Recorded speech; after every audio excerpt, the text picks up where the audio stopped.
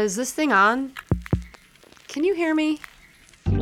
Welcome to the Gravity Lift Podcast, a mostly entertaining and at times informative place where we get to chat about all the things we love. Music and festival life, yoga and wellness, travel and adventure. We are your hosts, Jordan and Antonella. 3, 2, 1. Welcome to the Gravity Lift Podcast. Our guest today is SarahRose with 97.6 KBSG. You just changed to a new voice. What are you doing? Wait, will you give me some Lola too? Like a dump truck. I like that intro. That's good. I need to work on my voices. Yeah. I don't have any. Yeah, I need to work on them more, but I have lots and lots of voices. Can you do Sarah Rose's voice? No, I can't do Sarah's voice. I can't just like pull shit out of my ass. Oh. That sounds really gross. I think we're a little delirious. We're coming off of a really busy weekend Yeah. of mischief making, pre-Halloween mischief making. Yeah, it's basically It Halloween. was basically Halloween. Everyone yeah. dressed up.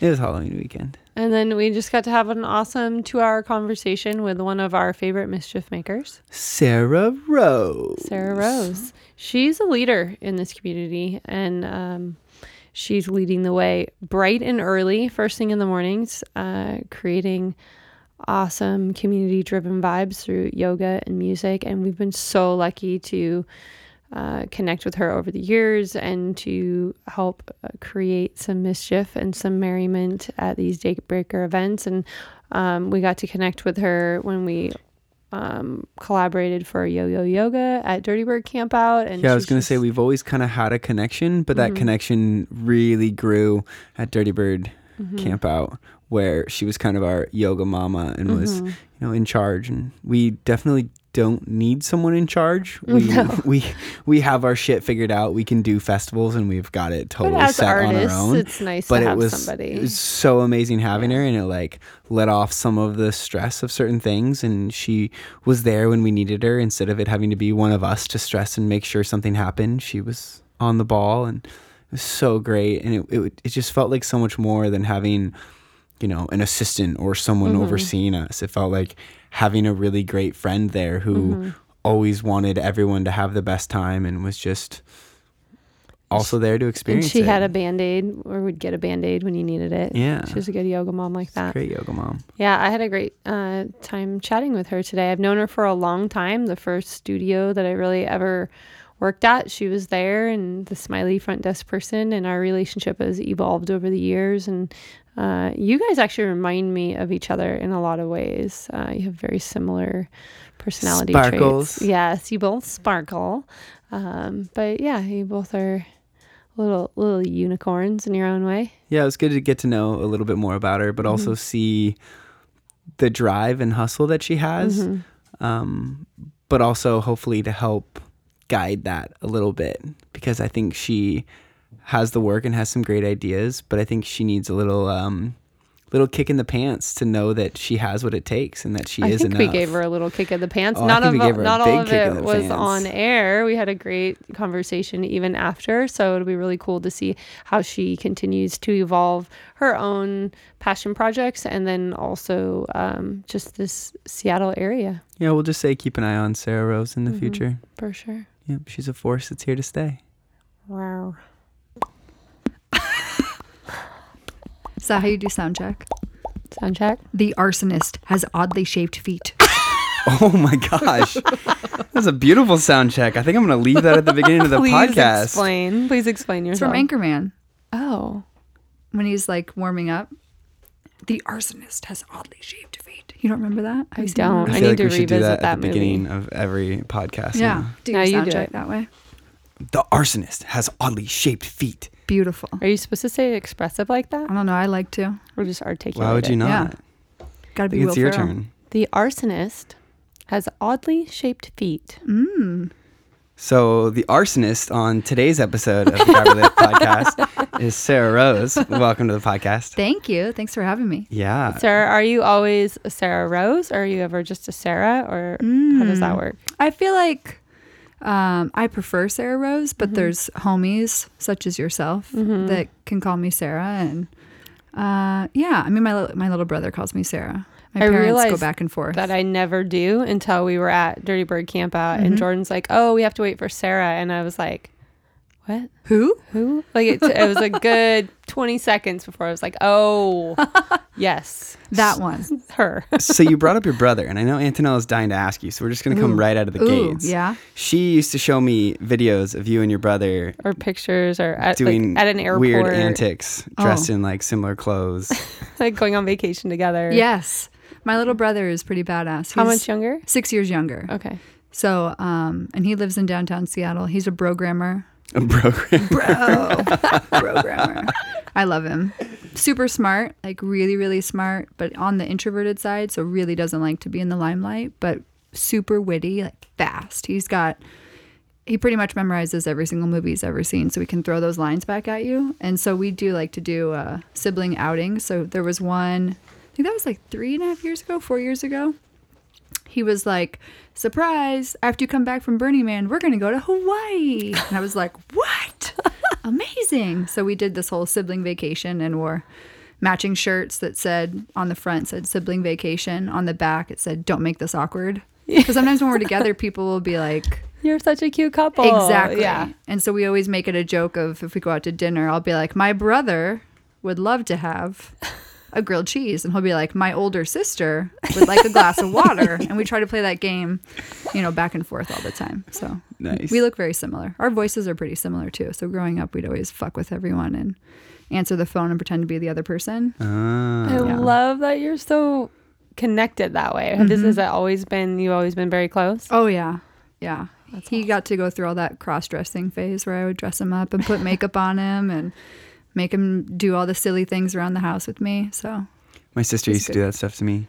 it's like a rite of passage, I Yeah. feel like, if you have a younger brother.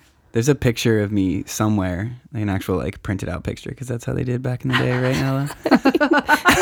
Ooh. I believe so. Zing. I'm of not me, really sure. of me wearing a bra. Oh, Ooh, wow. I I think never it's me at like 10, 12 years old or something, just running around with a bra on. I never went that bad, but like we Shirtless would with a do. bra, yeah. He would do shirtless a lot, and I would like paint on his chest. Like we did our own rendition of Lord of the Dance. Do you remember when that came out? We called it Lord of the Pants, and I made him wear a leather vest. And I Please chained tell me there's paint on his chest. documentation of Oh, this there's somewhere. video. Good. Yeah. Made him do a solo for sure. I love that. So was that partially, because your parents are like, you guys will be close, damn it, like no fighting? Or was it just you're just little spirit animals? Yeah, naturally, like just he's always got my back. I've got his, and even though our schedules are pretty crazy, like we still make time for each other, which I think is really important. And just family's always been, I want to spend time with him. He's cool. Yeah. And it's been, maybe it's the same way with your siblings. Like it's really funny to see their trajectory. Mm-hmm. 'Cause it's not where I thought he would go in life, but he's totally killing it. And it's just really cool to sit back and see him I love become his own hearing human. that, because how old are you now? 32. So you're 32, so he'd be 20. 26, 26. I love hearing that now, because mine are, 19 and 15. How old are my kids? I know, I had to think about it. Mine are 19 and 15, but they're the exact same way. And people ask me all the time, like, how did you get so lucky? They never fight. They're best friends. They get along. They like genuinely want to hang out together. Mm-hmm. And I think a lot of that has been the oldest. So my daughter, Yeah. same thing as you, has Yeah. always been like, this is my buddy. This is who I'm going to hang out with. And her friends would be like, why are we hanging out with your little brother? And she'd be like, because he's cool. Yeah, exactly. Like, that's what we're doing. And so I do think, like, being the older sibling, the fact that you created that dynamic, and I had very similar with my brother. So I just kind of assumed it was because I kind of put that on them a little bit, because I got to have a best friend brother growing up and we hung out a lot. So I'm curious, like, do you know if your parents, either of them, had a similar dynamic with their siblings? Is this something that's been kind of intuitively passed on? My dad, pretty close with his brothers. My mom, not super close with her sister, but it's also, I think maybe your parents were like, but they worked. Yeah. Like both my parents worked full time. Yeah. And then after we were in school, we'd go to another after school program. So it was like we had to look out for each other. And we were with each other all the time. So I think rather than being like, oh man, I'm stuck with my brother, it was like we're in this together. Yeah. So like, let's make the best of it. But our parents are also just like cool, loving, community driven people. So it's always kind of been ingrained in us of like, I really want to meet your look parents. out for each other. Oh my I God, want to my meet parents your are whole family. hilarious. Because I like voyeur on Facebook whenever you post pictures of your family. I'm always like, they look like they just have a cool family. They are, yeah, I feel like I hit the jackpot with them. That's I mean, awesome. everyone hopefully loves their parents. You know, everyone's got stuff too. I mean, we're not perfect, but I feel really fortunate to have parents that are so accepting and authentic and like, yeah, go wear that weird costume, or yeah, go do that weird thing that you want to do. Like, we totally support you no matter what it is. Yeah, So- your hair is what color now? Cool. Yeah, exactly. Yeah. My mom was like, we started dyeing our hair when I was in 3rd grade. She was like, do you want purple hair? I was like, yes, of course I want purple hair. So we both did it together, and it's kind of been this magical journey since then. And did you grow up around here? Are you a Pacific Whidbey Northwestern? Island. Oh. Beautiful Whidbey Island. Yeah. Coopville. Are they still over that way? Mm-hmm. They're still in the house that we moved in also in 3rd grade. That was a big year. And we've lived there ever since. And it was my mom's house before that. So, yeah, holding it down. So you went to high school and all that on the island? Mhm. Wow. How's that? Hilarious. Yeah. Class of 75 kids that we kind of grew up all, courts, all together. So that's a good and a bad thing. I mean, you guys come from small towns? Refresh me. Not necessarily. I came from Sammamish. Sammamish, okay. But I went to Eastside Catholic. So Ooh. my graduating class, I'm trying to remember, it was like 120 kids or something. So it was pretty small. Yeah, it's like a good thing and a bad thing all at the same time. Yeah. Yeah. I think Yeah. hers was like 400 people. Yeah, I grew up in West Seattle, and then we moved to geez. Issaquah. So I went to Okay. Issaquah High School, had like 450 in my graduating class. There was Holy like smokes. 1,700 in the whole school. Jeez. Yeah, it was a huge Yeah, school. how crazy is that? Coming from a That's- small school? Yeah. That's like the whole town. I mean, we have one stoplight in our town. Yeah, and we were the last year of it. So that year is when they opened Eastlake, and so some of the kids, mostly like if you lived up on the plateau, they got reallocated to Eastlake, and then because we were seniors, we got the option. Oh, that's And I was like, nice. I don't want to go to the rich fancy shit school. I'm gonna stay at Issaquah. And so I Eastlake stayed or there. Skyline? No, Skyline wasn't in existence yet. It was Eastlake. Yeah. Okay. Yeah. You're stop trying to make her feel old. I'm noticing a theme. Yeah, he loves to rag on my age. Yeah, geez. Like, did they even have that back then? I don't know. Mostly because she has all these references that I just don't get. He and so doesn't she understand. loves Like analog? You're like, what is that? No, because I don't half of know. the synths in here are analog. So Okay. No, it's more like music or movie. Like there's a lot of stuff that he just has no yeah. awareness of. But it's Just like- I think it's a really cool benefit because then we get to teach each other. Yeah. you And get- actually, we both really connected with Radha and Eli when they were here because they have the same, I think it's the same pretty age similar difference. spread. Yeah. Yeah. So how is it working with her? How do you? Oh my gosh, Radha. I love her. Yeah. Mama Radha, I call her, especially now that her journey's been really cool to see her meeting Eli and then the transformation of their relationship and seeing Daybreaker grow. And then also now that she's a mom and she's just a couple months away. I mean, she's due on actual New Year's Day. Oh, I didn't even know she was pregnant. Oh, yeah. Yeah. How did I Their miss baby is that? due on New Year's Day, Yeah. of course. Oh my I know. gosh. Soleil, little girl. Magical. And they were pretty public about their experience, like they miscarried, and she like spoke about that and just how, you know, part of being in a community is supporting each other when you really need it. And so she was really vulnerable and open, and they're hilarious bosses. I put that in air quotes because it definitely feels more like a collaboration than a like, this is how we do it. And Cool. they're really open to feedback, and the Seattle market has been different than they expected. I think they were kind of assuming it would be similar to San Francisco and New York and LA, like the big corner cities, and it's not. Not at all. And yeah. it's like we were talking before that Seattle's just an interesting place to throw community events because it's just hard to unlock what gets people into it. And I think it changes all the time. So just when you think you've got it figured Yep. out, then there's this big shift that happens. And I think that's kind of a good thing because other places could maybe get a little bit stale or predictable. And so I like that we have to kind of keep on our toes when planning events. And I loved it when I think she came out. It was right for the launch of when you guys switched from the Wake to Daybreakers.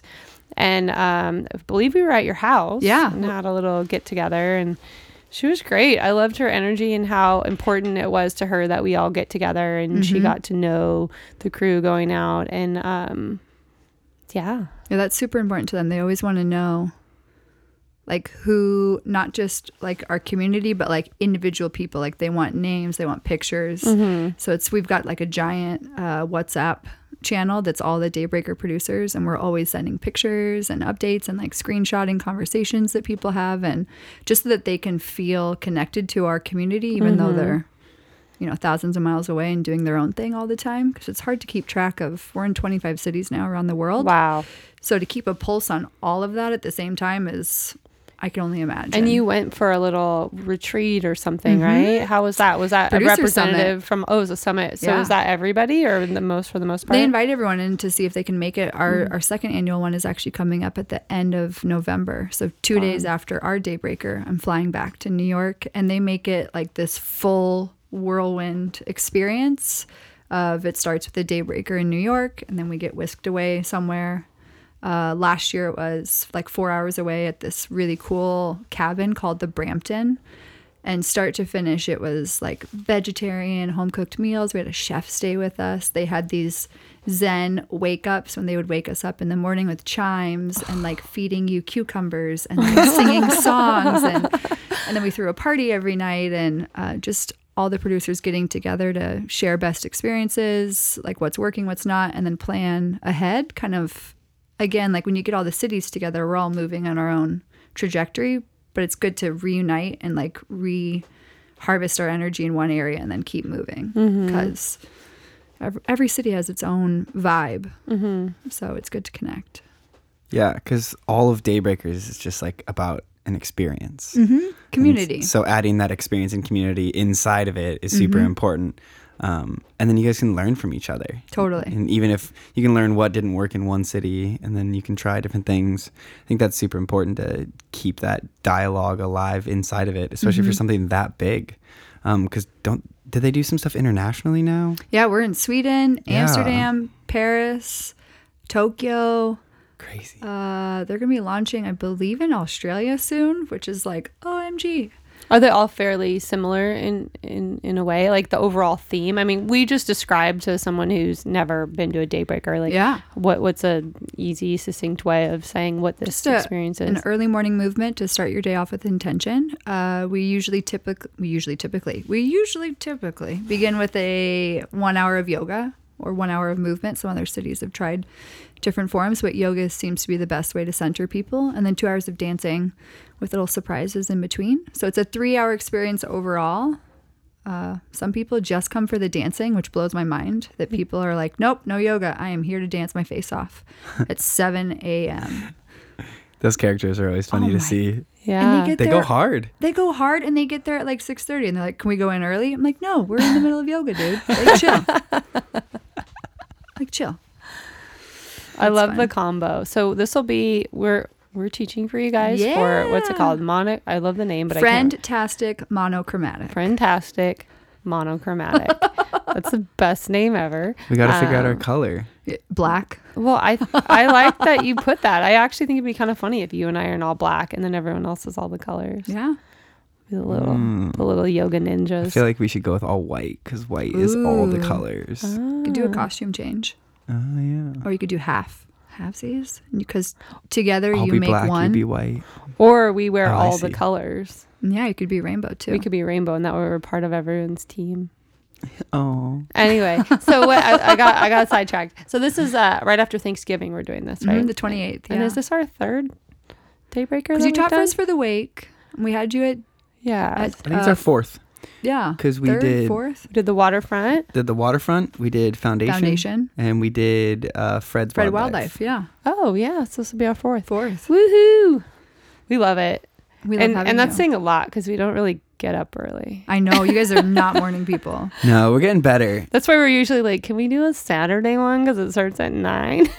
But we can do it. We'll do it. There's something extra special about the morning. I mean, even you know, when you're playing a set that's late, like there's just a different energy of like, no one else is up. Yeah. But we are. And look at this cool stuff that's happening. Like, I don't know. There's something extra special. And the people that you're there with, you feel just a cool bond. And also, you know, everyone's sober. Yes. You know, you're not going out to a bar where alcohol sales drive everything. And so people are there to get drunk. And it's kind of funny, like when you go to the after hours sets, like the one I played on Saturday night, like the bar's closed. People are still there and they're still hanging out and they're still because they want to be there. through. Because yeah, they're like, I'm here for this music. Yes. I'm not here because I'm trying to meet people and get drunk and like party. They're like, no, I'm here because I'm in it. Yeah, it's a different energy. Yeah, you guys get a lot of those people. And you guys seem to get a lot of repeat customers, I guess for we'll sure. say, where like you're like, oh yeah, that dude is the last one and he was at the one before and he's like always cutting up a rug, dancing on the floor. It's cool seeing those people. Yeah, I feel really fortunate to know a lot of them by name. I get invited to like their birthday parties. One of them, I was an honorary bridesmaid in their wedding. Like just, so that to me, I mean, we were kind of talking about this before, like what's the end goal, but like what does it feed into? And a lot of, I find what I want to involve myself in comes back to that idea of community, like connecting with people. And that's where I feel most fulfilled, is when I'm either helping someone and help them achieve their greatest self, or I'm just with someone to support them and guide them and just walk alongside them. That's always seems to be kind of where I end up. So to be able to be there for people on like their special days, or people reach out to me sometimes to just be like, hey, can I just have someone to talk to? I'm like, yeah, let's meet up. Let's have coffee. Like, let's chat. How can I be there for you? I think that's why we feel so connected to you and people like Mark and Subset and stuff, because that's definitely our overarching goal with all of this is connection. And it can feel really lonely, especially in Seattle. Everyone's in their little bubble, and now you bring the phones into the equation, and it's hard to feel like you're having genuine connection time with yourself and with other people. And so I love the combination of like, we're going to do this yoga practice, you're going to connect to yourself, you're going to feel your breath and move your body, and then evolve this into then afterwards being able to connect with all these people around you and have a really great time. And then the uniqueness of Daybreakers is all of this is happening before you even go to work. So like think about all the people where their work day is like a prison cell. They're so they isolated. Hate it. They go, they punch the clock, they do their shit and they leave. And so the fact that you can give them this morning wake up of a really cool experience, and then they go to work, and I bet they're a different person on those days. I'm sure they're actually just, their energy is different, so people will probably approach them differently. And then if you can start off your day with that much intention, it's totally going to trickle down into the rest of your day. Like it has to. There's no way that it just stops there once they leave the door. From a production side of things, how has this evolved, or what things have you learned from throwing these types of events? Can you share? Oh man, I mean, you've seen our run a show and how like so we detailed. have it super detailed for a reason, because it's just, I mean, you throw events too. You know how easy it is to forget about something, or you do it so often that it becomes a habit, but then sometimes it's just not there. And even for me, like DJing a set, like I'll have an idea to do something and I'll totally forget about it in the moment because you get swept up. Yeah, exactly. So being over prepared, I think, has been like, even every single party I always walk away and I'm like, oh, it's one more thing I can add to, I call it the mom bag. Like I have this giant duffel bag that literally has anything that could go wrong, you know, or a backup, what have you. Like we just keep adding to it every party to make sure that, because someone always runs up to me and they're like, we need this. And I'm like, are you serious? Like who would actually need that right now? Like, okay, fine. I will go track it down. Yeah. Or like there's never enough tape in the world. I always need more tape for every gaffer's tape. Gaff tape. I'm like, it's fixes everything. Yeah. So that's evolved. And then going back to like energy, like I feel like in some ways I get really over prepared, and other ways I try to let the magic of the party happen and the magic of the people that are there. Like we can have stuff planned out to the minute, but if the vibe of the party, if like I'm going to be interrupting the flow of the party if I'm trying to interject something that doesn't feel right. Totally. So I feel like a lot of the people that we work with, it tends to be a lot of repeats because just the energy exchange is there. Like it's a lot easier for me to work with someone that can go with the flow and be okay with weird stuff happening and it doesn't trip them up. Like Emily, Griffin girl that was playing for this last party, I actually had her scheduled to DJ second. But when Shannon showed up, she didn't like her computer wasn't connecting to the internet.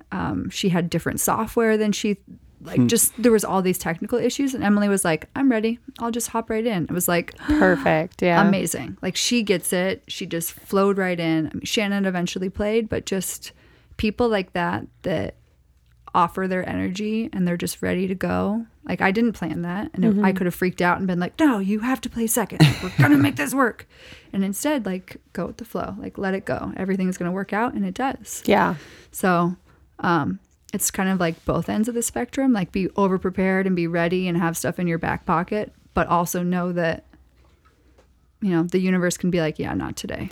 This is happening. And that's where when you're hiring people, experience helps because if you're newer to events or festivals or whatever, you might be a little bit more rigid in expectations, but we're so used to festivals and events where something goes every single time. We talked about that at Dirty Every Bird because I time, was yeah. trying to not have acid reflux with with the chaos Oh of Dirty my Bird. Yeah. If anything, that's a gosh. great boot camp for any event you might throw because they're like logistics. There's something goes wrong every time.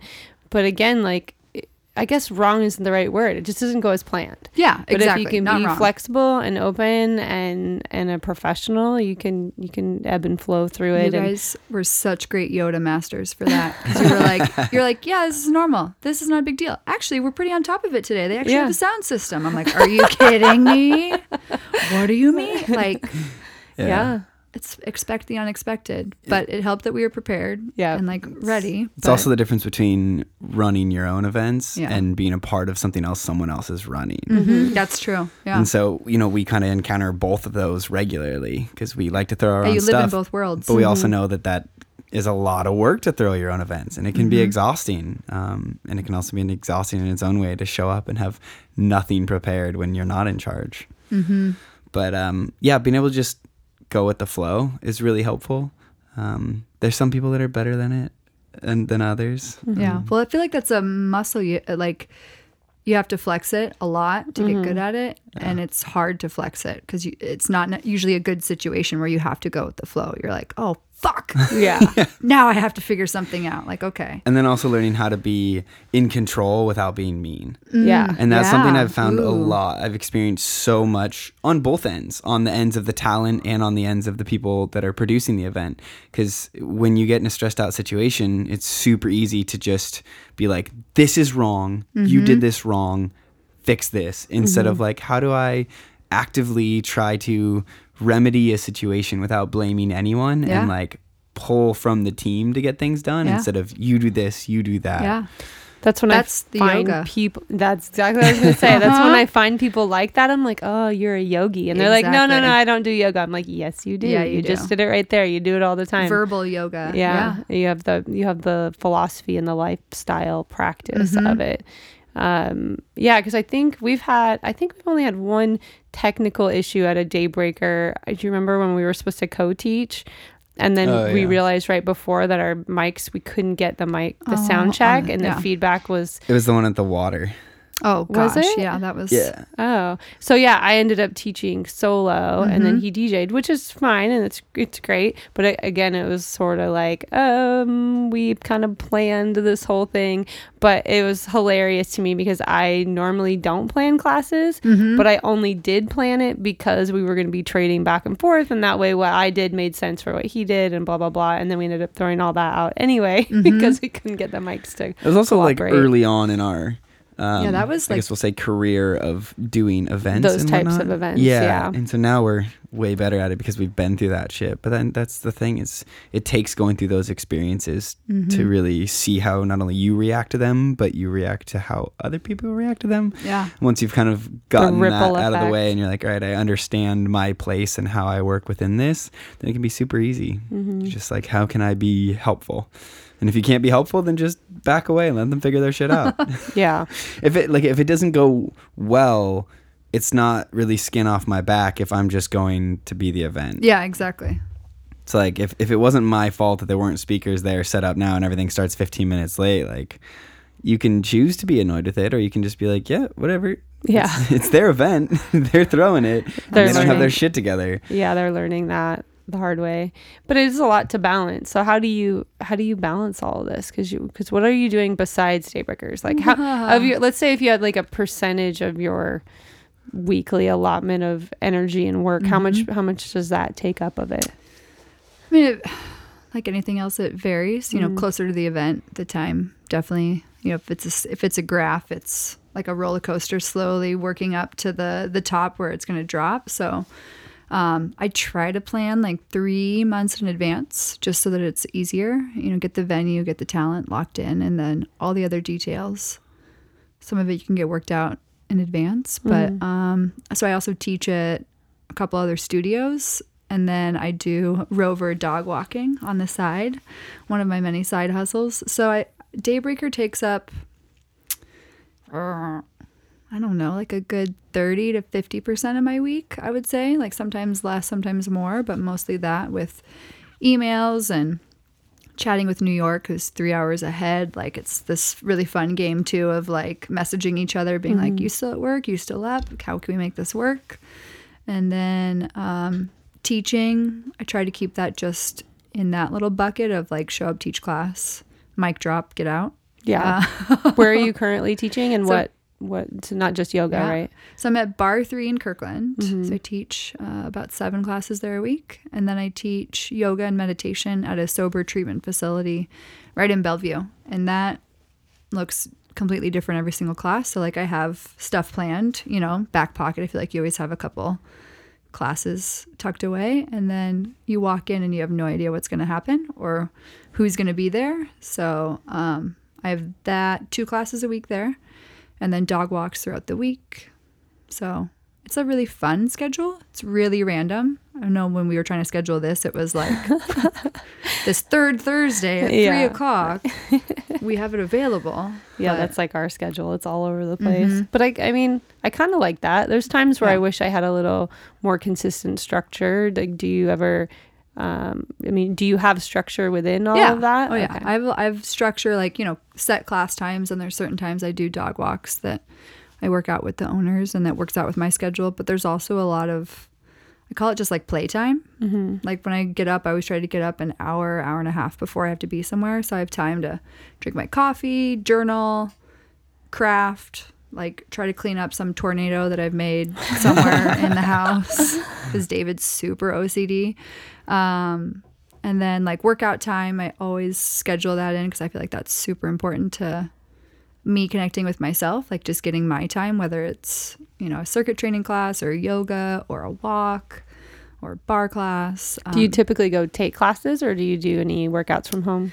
I typically go. I love the energy of a group. Like there's nothing, I just love that. And I feel like part of my jobs as Daybreaker is I'm always seeking out new talent, or like trying to get a different perspective on something. You know, there's only so many ways you can do a bicep curl, but taking a class from someone else, they might have a different way of cueing it, or I don't know. I like to get out there. So You mentioned that some places that do Daybreaker do more movement-based stuff. Have you guys toyed with some of the movement-based? yeah, we've done like a HIIT class. We've done meditation. Actually, Heather has taught a meditation little group one time. If we find a venue that has like 2 spaces that we can separate and there's not too much sound bleed, like we'll offer something else. Like Miami coming up on Halloween is actually doing like a shadow boxing class and yoga, which is really, really cool, and meditation.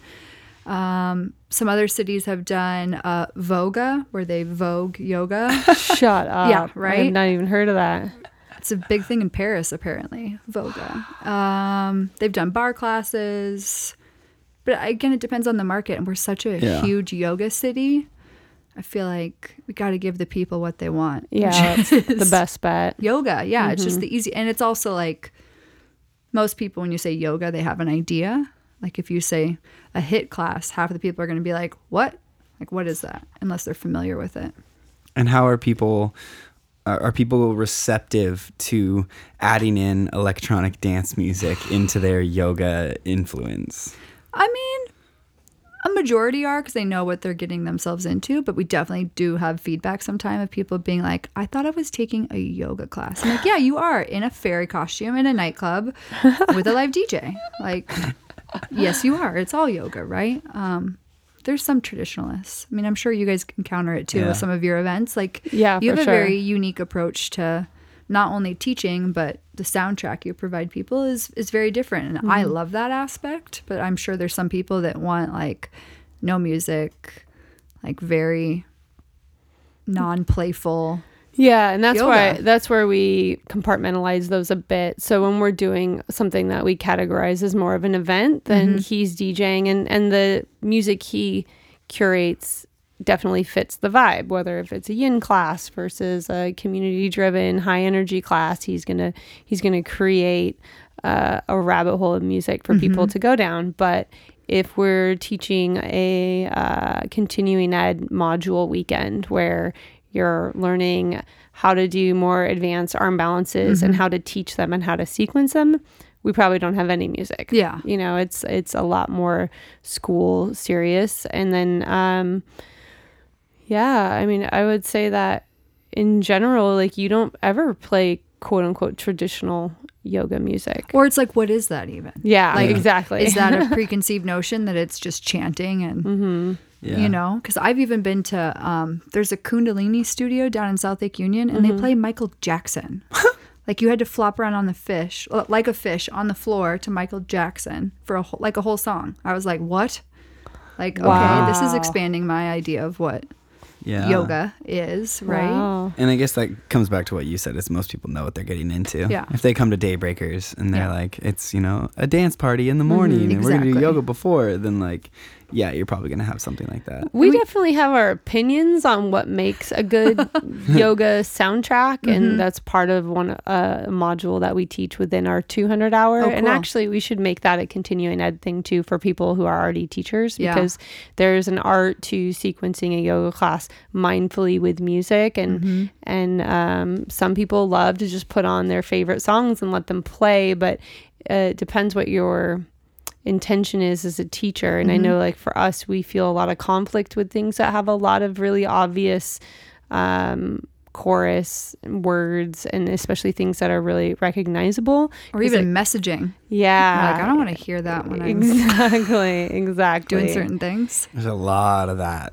Oof. It's always tough. And you'll hear a song that like, oh my gosh, this song is so great. It speaks to me. And then you go to listen to it while people are like in a gentle flow. And Yeah, you're you're like, like, oh my ooh. gosh. Yeah. That is a heartbreaking, sad song. Yeah. That these people don't need to go into this dark hole of depression when they're trying to like breathe and flow. Or like hip hop yoga. I've tried to take a couple classes and I'm like, I can't love myself when the lyrics are so degrading to women. Yeah. a little bit where I'm like, Yeah, it's a tricky dynamic, and I've gotten spoiled now with him. Well, yeah. So that when I teach, if he's not DJing it, or if I don't have easy access to a DJ set that we've used for a class that he's recorded and uploaded, then I just don't do music. Really? Yeah, just because to me I see so many flaws in when I randomly pick some Spotify playlist or Oh, yeah. the time that it would take for me to put it all together in a way that's even a fraction of the way he does it, that I'm like, meh, I'd rather just not have music and have the breath be the soundtrack. Yeah, I'm always curious from your standpoint, Jordan, with creating the music for, like, I know festival classes are going to be very different. And, but when you're like, what is your process like? I'm just curious on finding music, or do you already have like an idea because you have an idea of the audience you're going to be around, or how does that all take place? a lot of it kind of depends on the music that I have. And so it's like, it's hard because I think there are some DJs that just have enough music and they're okay with just kind of replaying a bunch of tracks that they have.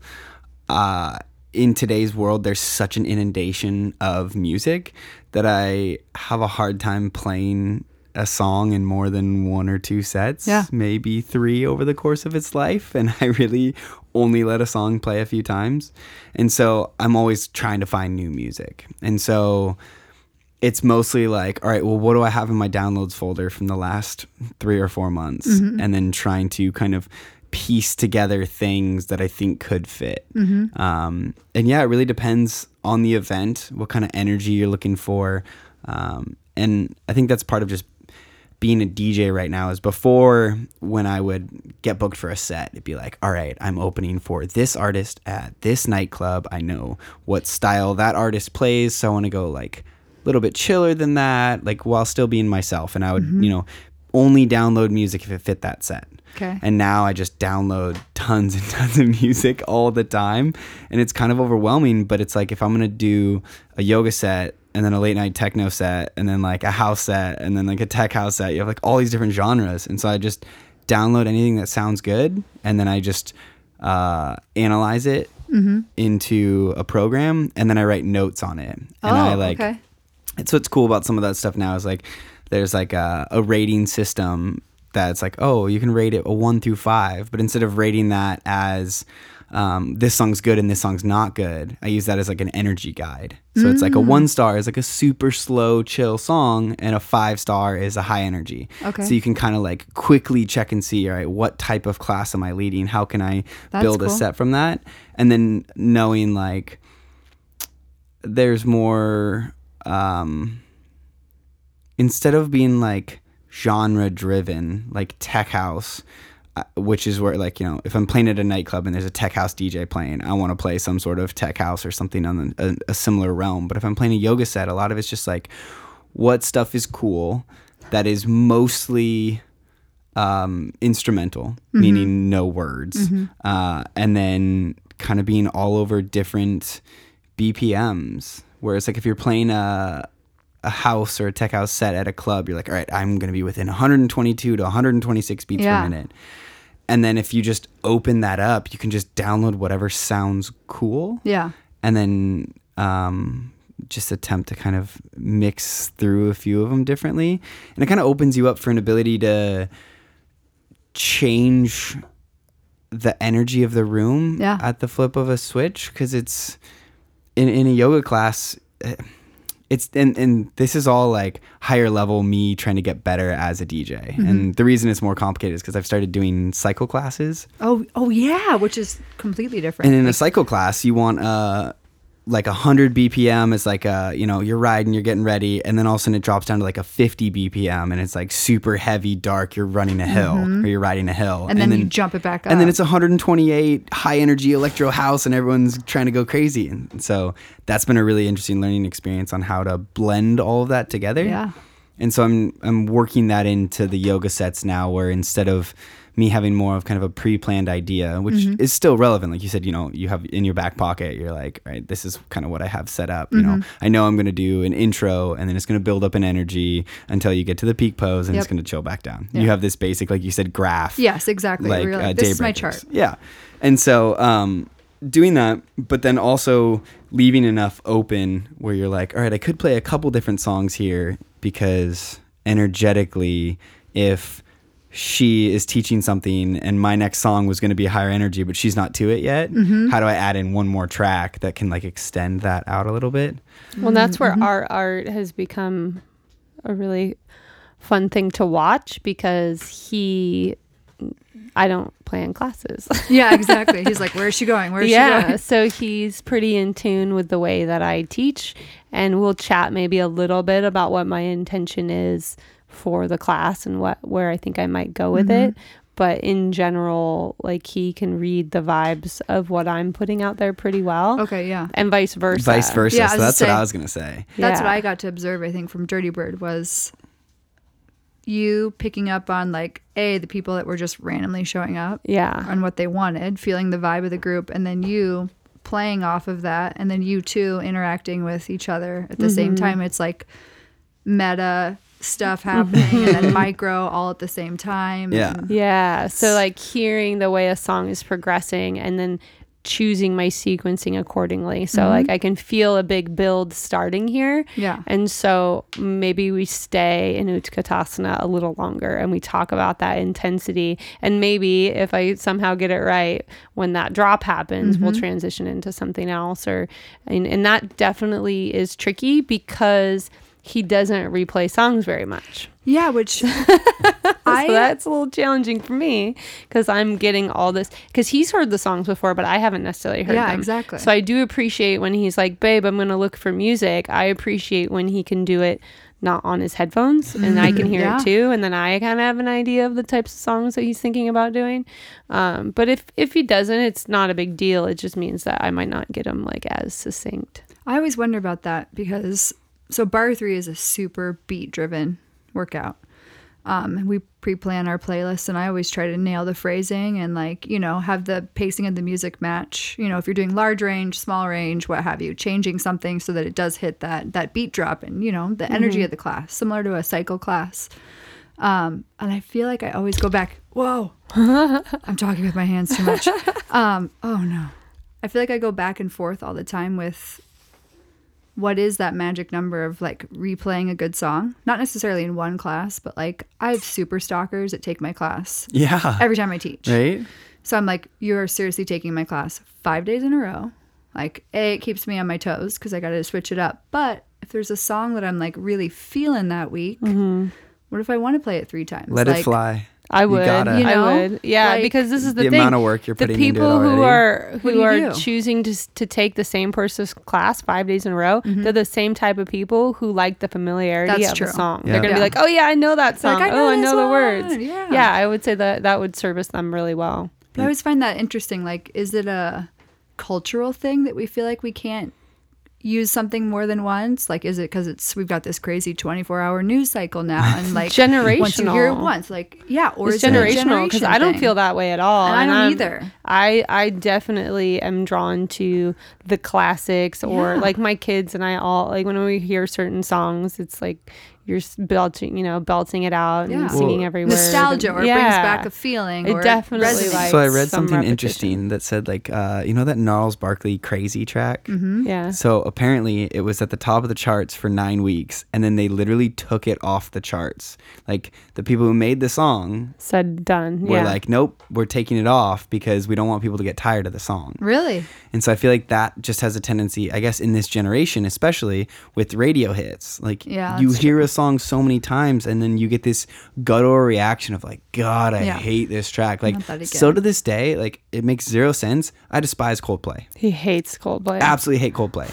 I remember being in Whistler and the song Yellow played every 5 minutes and I like couldn't get away from it because like in Whistler they just blast music out of the speaker in the village everywhere. Yeah. And so I'm constantly hearing this song and it's on the radio in the car and I'm just like, God, I hate it.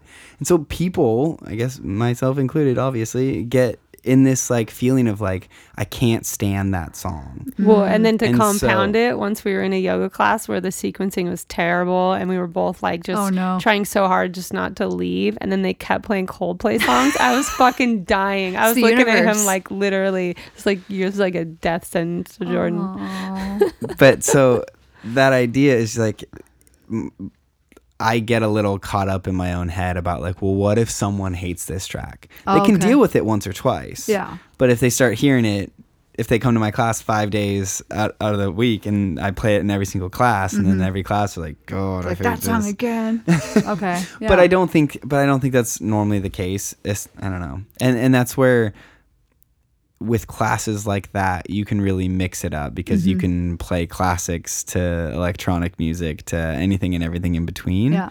And so I wouldn't worry too much about it in a bar class. Yeah. Like with cycle classes, like it's the same kind of thing. And there's also something interesting about adding in the group dynamic of it. Because if you're in this group dynamic and you're working hard and you're seeing that everyone else is gigging to this track, that was a blue sneeze. And so if everyone else is just super struggling or like getting to it, Yeah, and exactly. you're That struggling, helps. but then you're like, oh yeah, I guess this song isn't that bad. Yeah, everyone's into it. Yeah. So I mean, music can be a really complex thing, and if you teach and if you bring in your own sequences in class, like you understand it. Oh, yeah. That's what's funny now is like it's true in yoga, you got to create your own playlists, and I don't know, I've never taken a bar class, so I personally can't explain it, but knowing like cycle classes, it basically says when you walk into cycle bar or is it cycle bar? Yeah, that's what it's called. Sorry. I was trying to think of the other one too. If you walk in, there's like posters that basically say like it's a DJ, an instructor, and a motivational coach, like all in one or whatever. And you're like, oh. And it's like that's kind of your job now. You're not just a yoga teacher. You're not just a bar teacher. Like you. Well, yeah, it's never that, right? Like it's so much more. Yeah. It's like they joke that everyone's a DJ these days. It's like, yeah, it's true. But most people don't necessarily know how to sequence a class. They're just kind of throwing some stuff together. And usually it works enough for the average person. Are you referring to when they sequence a class or when they sequence the music for When a they class? sequence the music for a Because I would class. say that both of those statements are quite true. Well, it's like you forget that, at least I'm sure you guys think about this when you're teaching yoga. It's like it's not just the class, right? Like, yes, it is the music, it's the intention, it's the wording, it's the your energy. it's the mat placement. I mean, it's everything, right? Like every little thing makes such a big difference in the overall experience. Yeah, it's how you interact with people, and I always find that like really cool, but also super stressful at the same time, because you're like, oh my gosh, I'm all of these things at one time. Yeah, and that's where she was kind of saying it's tough because, you know, we found some good playlists on Spotify where like, you know, this playlist is great, and then you listen to it, but then you notice that playlist is totally dictating your mood. That's where you talked about the vice versa. If my music affects her. Yeah. It's because subconsciously she's listening to this music and is like, oh, well, I feel very energized by this track. So Yeah. I'm going to exude that. And it just like comes without her even thinking about it. But if I'm going to play some dark, super introspective, heavy weirdness. Yeah, That, it's gonna go there. Yeah. You know. I would say don't worry about putting that much thought into it for your weekly classes because exactly. that's a whole, like, you just don't get paid good enough for I that. just get burned out. But, well, the amount of time to create all that, Yeah. I think like you have to know your worth at the same time financially. So I would say for events, for sure, like put in a lot of effort, and you can even do that for some of your class playlists. Like maybe you have some certain times where you're really like, it's a special class to you in some way and you want to put in the effort. But in general, I don't know. I like when we do events, for example, he could repeat songs because a lot of those people either we've never had before or Yeah. we haven't had them in months, and it was a different venue and different experience, and so he could repeat some of those songs and people won't know the difference. But the difference for him as an artist and as a creative is that he's already done it. Yeah. And so he wants to experience and create something different, and he records them. So a lot of times he records them and uploads them on Oh, our yeah, SoundCloud. I listen to him. Yeah. So we want them Thank to you. have a little bit of sure. variety. Yeah. And use those. Yeah, exactly. Like use those in your classes if you want. What's I funny mean, is to throw this back on Antonella. She'll write a sequence and then not want to teach it because she's 'cause already done it. I already did it. She's already done it in her head. She's When I already wrote written it. out the sequence, and she's like, She's like, over I'm it. bored of that. Done. Well, not even that I'm bored of it. I can just always make it better. So once I've written something, I already feel like I've experienced it and that there's something I could do better. And so one thing that I have done before is I'll teach a class, not prepared, obviously. I just walk in and teach a class. I mean, you're but- prepared, but not like in terms of, like, because you're always Well, prepared. Yeah. But I don't. If that makes sense. I don't ever like. I You don't don't go write stuff Yeah, out. You nothing's don't write, written like- out. yeah. I'll teach a class, but let's say it went exceptionally well and I really liked it. I might go then in the car after and jot down in my phone what I did. Like I might backtrack in my mind and be like, okay, it might not be the whole thing, but if there were certain chunks that worked really well or parts of sequences, I might jot that down.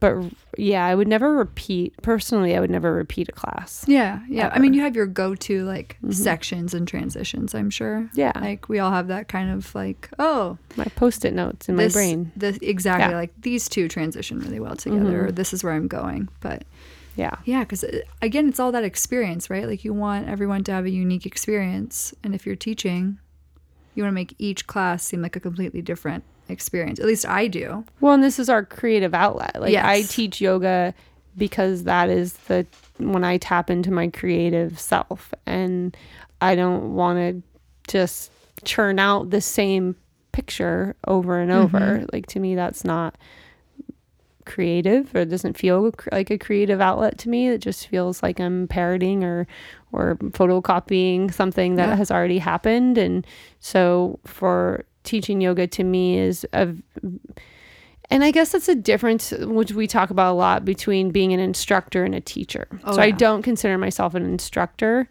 I consider myself a teacher, because I feel like an instructor kind of has like, this is your set plan.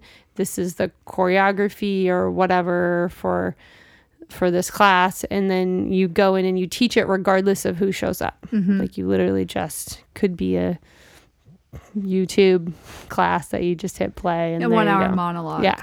Like, Yeah. now I'm starting. Yeah. And then I finish. Yeah. So as a teacher, I don't personally think that I can create something ahead of time, because I have no idea who's going to show up. I really don't. And I don't know what energy they're going to be in that day. And I really can't plan ahead on that. I can prepare myself to be ready for a lot of different things. And same thing when we're teaching an event or like Daybreakers. Like I have a general idea of where we want to go with teaching the class, but we probably won't really plan it much until right before, and it'll be kind of a pretty free flowing. It'll be like, all right, do you want to teach the intro and warm up? Okay, cool. I'll take the next chunk of standing stuff. And then, okay, do you want to teach like a peak pose and get into like kind of that high five moment where they like accomplish something? Okay, yeah, you do that. And then, all right, I'll teach the cool down. And then, so we do more preparation when we're co-teaching, so that we're not talking over each other a lot, or there isn't like this confusion of like, wait, I thought you were going to do this part of that. Yeah. So, who's on first? Who's on second? Yeah. So we get kind of a general, but we're also professional enough in our relationship with each other and the way that we work together that we can wing that if needed. So when it comes down to it, if it seems like it's better for me to continue past where we had talked about, that might happen. Or at the very end, when people are in Shavasana, we might be kind of whispering to each other, like, actually, I kind of want to pull them out and do like the final words, because I have something that maybe popped in my head that I want to share. And so I feel like we're structured, but also malleable when it comes to co-teaching. Which is, I feel like, so important.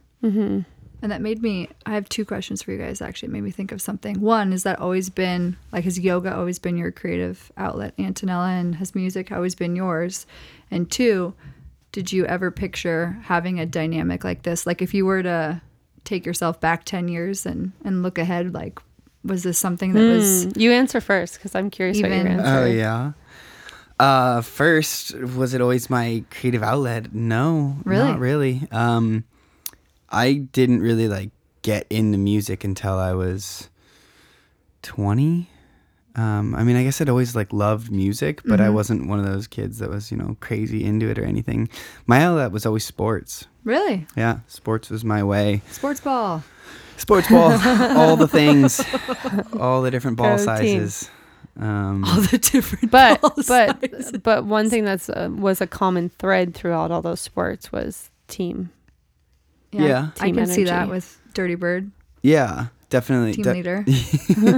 Definitely very much attempting to play well with others and be somewhat of a leader to, get people together to make something happen.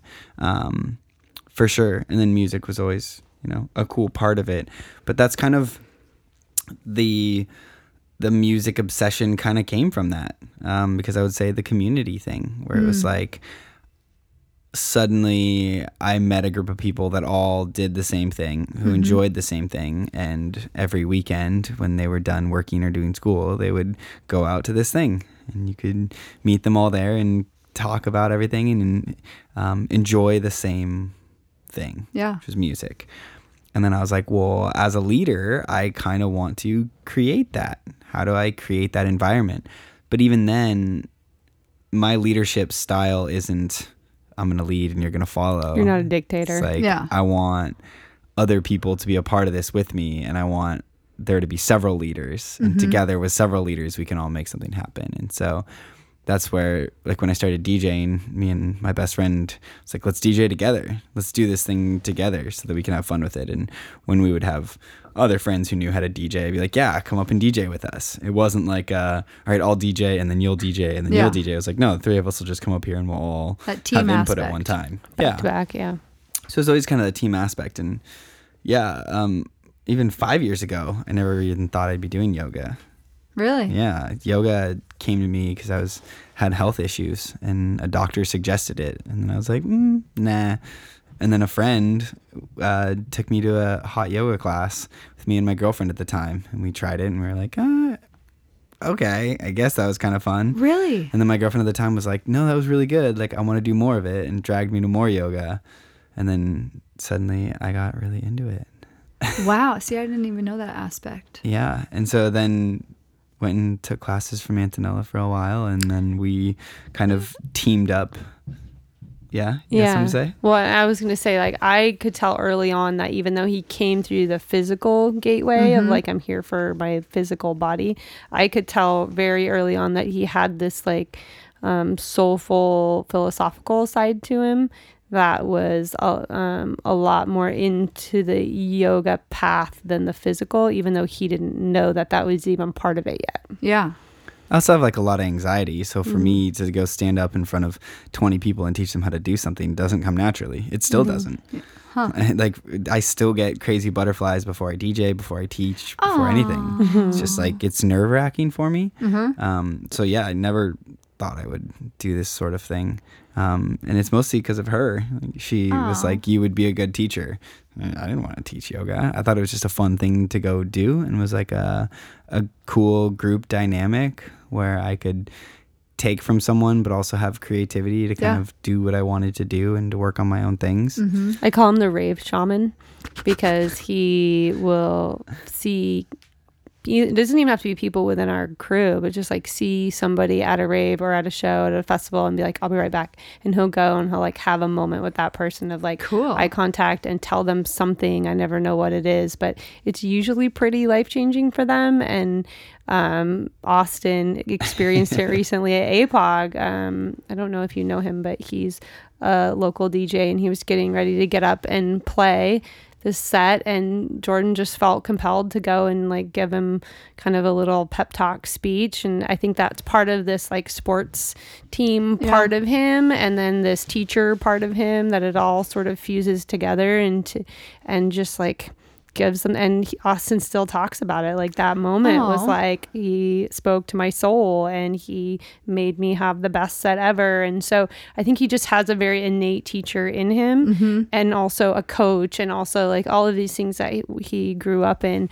But that's what's been interesting about our dynamic, because that part of your question was, did you foresee this being a partnership? And I think he probably always saw it that way. Yeah. Because he just doesn't ever really go into anything of wanting to do it all by himself. Like usually he wants to have a partner in crime in whatever he's doing, or he wants to feel connected. Or for me, I never saw myself that way. I always have been a very solitary person, not really by choice, more from abandonment issues from childhood through marriages all the way up until this kind of shift with him, where I went, oh, like I do have someone that can take part of this load and can contribute things that I'm not good at, and that can reach a demographic that doesn't maybe relate to me. And so I learned through him that I can be a great part of a team. But I didn't grow up doing team sports. I was never thought of myself as good at group projects. I always just wanted to do my own thing, and that has really changed through him. I've become a lot more of a team player and somebody who really values having a partner, because I didn't feel that way till about hard to accept 5 years ago. Not help, but was it hard to accept like someone else wanting to lift you up in that aspect? Yeah. I think she was always itching for it. I think wanted she it. always was like hoping for it, but because she'd spent so long learning to do it on her own. Yeah, like get out of my way. That there are definitely times where I offer help and it's like, no, Yeah, I've been let down a lot and like in a lot of ways, and so I've just always been very self-sufficient and kind of stubborn in the fact that like, no, I got this, and that's mostly because the other person doesn't have it. Like I end up having to pull more weight at the end of the day, and so trusting that he's got my back on stuff and that we are a good team has been a bit of a process, and I thought I had it figured out. I thought I like really trusted it and that we were good, and then when everything happened with my surgeries going bad and that's when it was like this big wake up call to me, like, no, you're just still holding back a little bit, because it was like absolutely like mortifying to me that I couldn't take care of myself and that he had to take care of me, and that was like surrender, really right? hard. The doctor repeated so many times, like, you're gonna have to vacuum and you're gonna have to get everything out from the cupboard because she can't raise her arms up to do all of this, and she was always kind of like, yeah, whatever, like I'll do it, and then she would go to do it and it'd be painful or whatnot. Yeah. Like, what the fuck are you doing? Let me do stop. this. Yeah. It was so hard for her to let go of that. Yeah, so that was a big shift for me. But like growing up, I loved music, still love music, all kinds of music, every kind of music you can think of. I loved dancing. And I would just like put together like performances on my lawn with like outfits, and it would all be like choreographed to a song. It would be like lip syncing plus dancing. It was fantastic. I was like one of the fly girls, pretty sure. Yes. So that was like a big creative thing for me when I was like elementary school. And then when I was in like early high school, I took an art class. I fell in love with drawing and painting, mostly drawing. I really loved like just pencil work, and when I would be in a class with a boring ass lecturing teacher, I would make pictures for each of my friends, like just on normal school paper, but I would like write their name in a big bubble letter, and then inside of each letter I would put like all these cool kind of psychedelic looking pictures that really related to who they were as a person or an experience that we had together. And so I would always get friends that would be like, when are you gonna make me one? I want one, because they were really cool. Like from far away it looked like just their name, and then up close you'd see all these little things that were kind of inside stuff between us, and those were really fun, and I loved doing them. And then when I got married and had kids, I kind of lost a lot of my own personal creativity. I stopped doing things that were creative because I was in mom mode, and I was married to someone with a lot of addiction issues, and so I was definitely like feeling like I had to do everything and be in charge and be the responsible one at 23. Yikes. 23 to 30 was like, those years were pretty stifled when it came to creativity. So the only time it really ever came out was when I would do stuff for my kids. You know, I got really into the mom thing and throwing really cool birthday parties and teaching them a lot and being creative. You know, we always had like our pantry, like half of our pantry was art supplies at all times. So they could always go in and like draw or paint or do Play-Doh or whatever. So I feel like I've always been a really creative person. And then when I found yoga, that's when I felt like I had this composer side to me that I didn't realize that, because I just kind of thought it was normal. And then when I started to encounter other people going through trainings, and I'd be like, yo, just do it like this, and they're looking at me like, what are you talking about? Like, my brain doesn't work like that. And then he'll kind of reiterate all the time, like, no, like other people can't sequence like that doesn't work that way. And so I'm trying to understand how that works in my head and why, and figure out if there is a greater good that could be useful with, or if it's just this weird tick that I have. I don't know. I think it's definitely a greater good, clearly.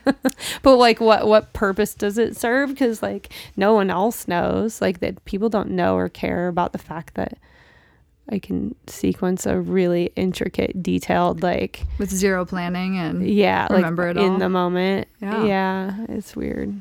So I don't know. That's cool, I think of though. it like a tick. It But is, I like it is weird. he's like, what? Yeah, That's but pretty it's sweet, really though. fun. Like I enjoy it. I like watching it all come together in the moment. It feels like a very out of body experience when I'm teaching. Yeah. Do you ever have that moment of like, I have no idea what just happened. I think I kind of blacked out. And then Totally. you're like, but it was awesome. The way I know is because after, like, I remember the first one of the time Bailey was in a class. She's like, "Mom, like, do you realize like, you dropped an F-bomb or a B word?" And I'd be like, "What? No, I did not." And she'd be like, "Yeah, when you were doing," I was like, "Oh, whoops." Like Because sometimes it's flow, just coming right? out of your mouth. Yeah, you're just like in a in flow the state. zone. Totally in a flow state. That's really cool though. Do you prepare? Well, I guess with bar, No. you probably have to prep a bit. No, I don't prep No? any. Oh, I've never been to a bar It's class. the same. Well, you should come. Yeah. I mean, it's very similar to like a yoga. You know, there's a template of like your warm up, your sequence blocks, your cool down, your Okay. final. So we get a lot of leeway in there. Cool. And then try to match it up with the music so that the energy that I'm producing matches the energy of the music, which is the energy I'm asking back for people to give to themselves and the class. Because it's also, you know, that group dynamic. It's like if you've got that one person in the back that's just doing their own thing, like they are totally affecting everyone else in the class. So that same idea of like, I don't really plan it. I try to feel the vibe of the room, see who's there. Are my regulars there? How many new people do I have? Like, how crazy can I get with my sequencing? Or what's my theme? Like what if I really just want to rock the shit out of their inner thighs? Like that's going to be the whole class. Or Yeah. Now, do you just use Spotify? yeah, I use Spotify. Yeah. But like down the rabbit hole every day of like picking my library of songs of like, oh, this is the vibe. Like this week with Halloween, like Yeah. it's a dark, creepy vibe. You can totally use some of the stuff he's uploaded. Oh, I You should. I Shazam all your shit. Or I Yeah, look on your, but you I, always, like- you always write out the songs. I'll be like, ooh, that's a great song. And I'll like pick and choose Yeah, and take perfect. stuff. Good. Like, I took some stuff from Dirty Bird. Yeah. Do you want to teach at places like Dirty Bird? Do you want to teach at a festival at one point? Like I like teaching yoga, but it's not the same for me. Like I like more of the really heavy beat driven stuff. Like if they had more of a body weight conditioning class that could be set to like I use Dirty Bird music all the time. Like that is more my vibe. Like I love the yoga aspect for Maybe myself. I don't know what bar is. Because I'm not picturing this right. Is bar not like ballet moves? You can use a bar. I mean, it's like a dancer's workout. So there's dancer-esque things, but it's a lot of just body weight, repetitive movement, small range, large range. Oh, Yeah. You should come try it. I was totally picturing ballet vibes. I mean, there's a ballet bar in the room. You use it for Okay. like push-ups and a balance on, but it's But it's not more of like, a high energy workout. At least ours is. Yeah. Oh, I mean, there's wow. other modalities that are a little more like military, definitely more dance classy, like stay in one spot. But ours, we get a lot of freedom to like play around. Would you do it?